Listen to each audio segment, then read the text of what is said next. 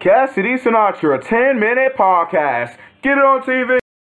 You can't react to shit. I say, how is that when I bought nothing but a full chain with a J Black Jazz the Rapper reaction? If you survive, I'll recap him like J Black. She like her J Black. You know, you're probably looking for a different kind of guy. Yeah, like, you know what made me change was I had like a very fast like close on Times Square where I opened a girl, she was on her way to meet a Tinder date, she never made it there, she met me, and I wound up like pulling her to a bathroom like from 30 minutes, day game set. The thing that happened with this was, like, that never happened to her before, not to even brag, and she started texting me a lot later that day, and she went as far as to like Google me on like Google, and then she found Sinatra Merge and all that, and then I get a text hours later, oh, dating coach, huh? Oh, okay. So after that set, I was like, forget it, I'm just gonna tell him right off the bat the dating coach thing. Right. So it's not like a surprise or anything. Yeah, for sure. It's funny. I mean, I tell them I'm a dating coach, and I tell them a little bit about what I do. It's only one of the businesses that I work on, but I'll tell them about it, and but I won't really get into details. You know, I'm not really.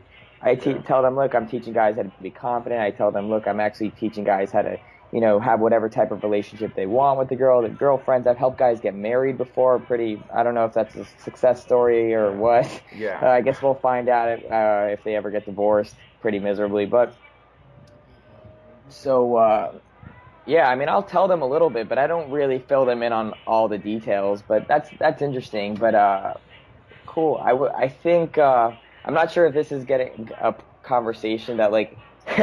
that like other dating coaches would benefit from. I think they would. I think like the audience, the guys who are just trying to get laid, they're like, fuck.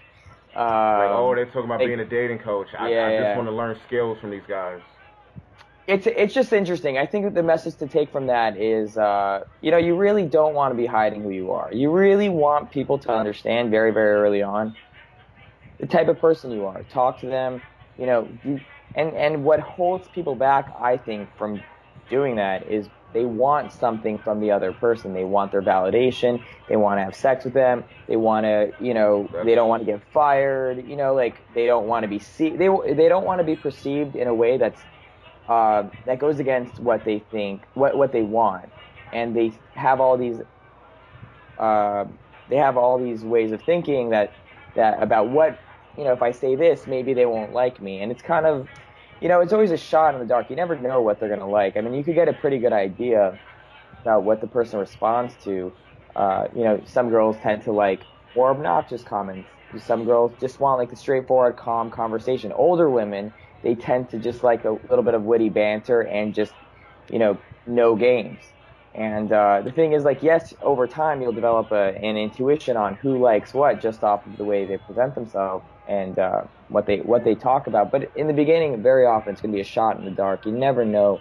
You kind of need to learn to not filter yourself, just be who you are, say the things that you want to say. And if you want to add the rest of the quote from the Dr. Seuss is because, what was it, like the people that matter don't mind, the people that mind don't matter. Another powerful thing is like calibration, something that's very powerful for advanced guys in the game. That even if you went in, let's say, with a style that didn't work for her, you went in too direct, and she's like, calibration, you would come in and know how to react to her movements.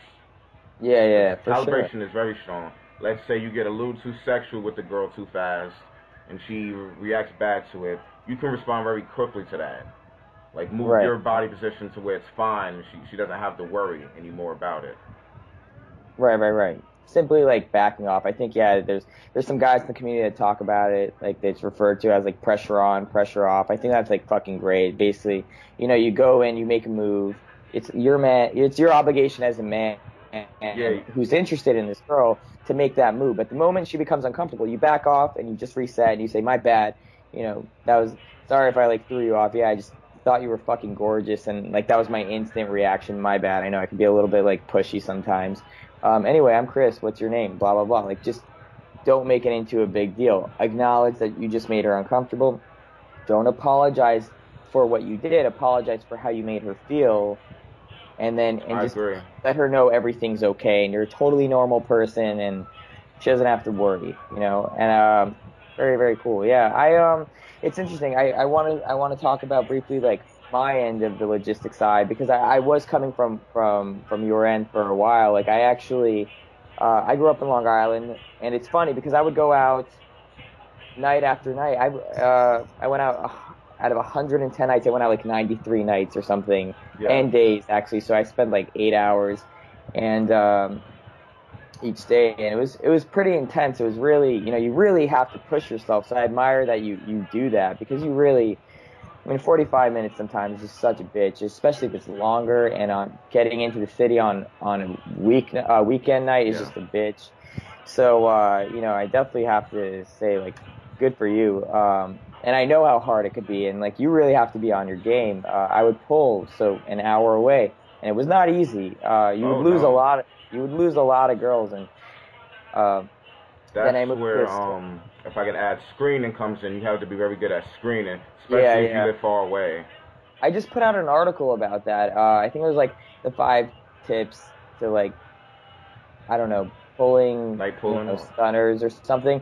Yeah, because one of the things is it's a lot of this is screening is, for one, you're screening girls out by just presenting yourself in a certain way. So don't dress in a way that the girls you're attracted to won't be receptive to, right? You gotta cater to your audience. On one hand, like don't be a different person, but the girls you're into should like you back.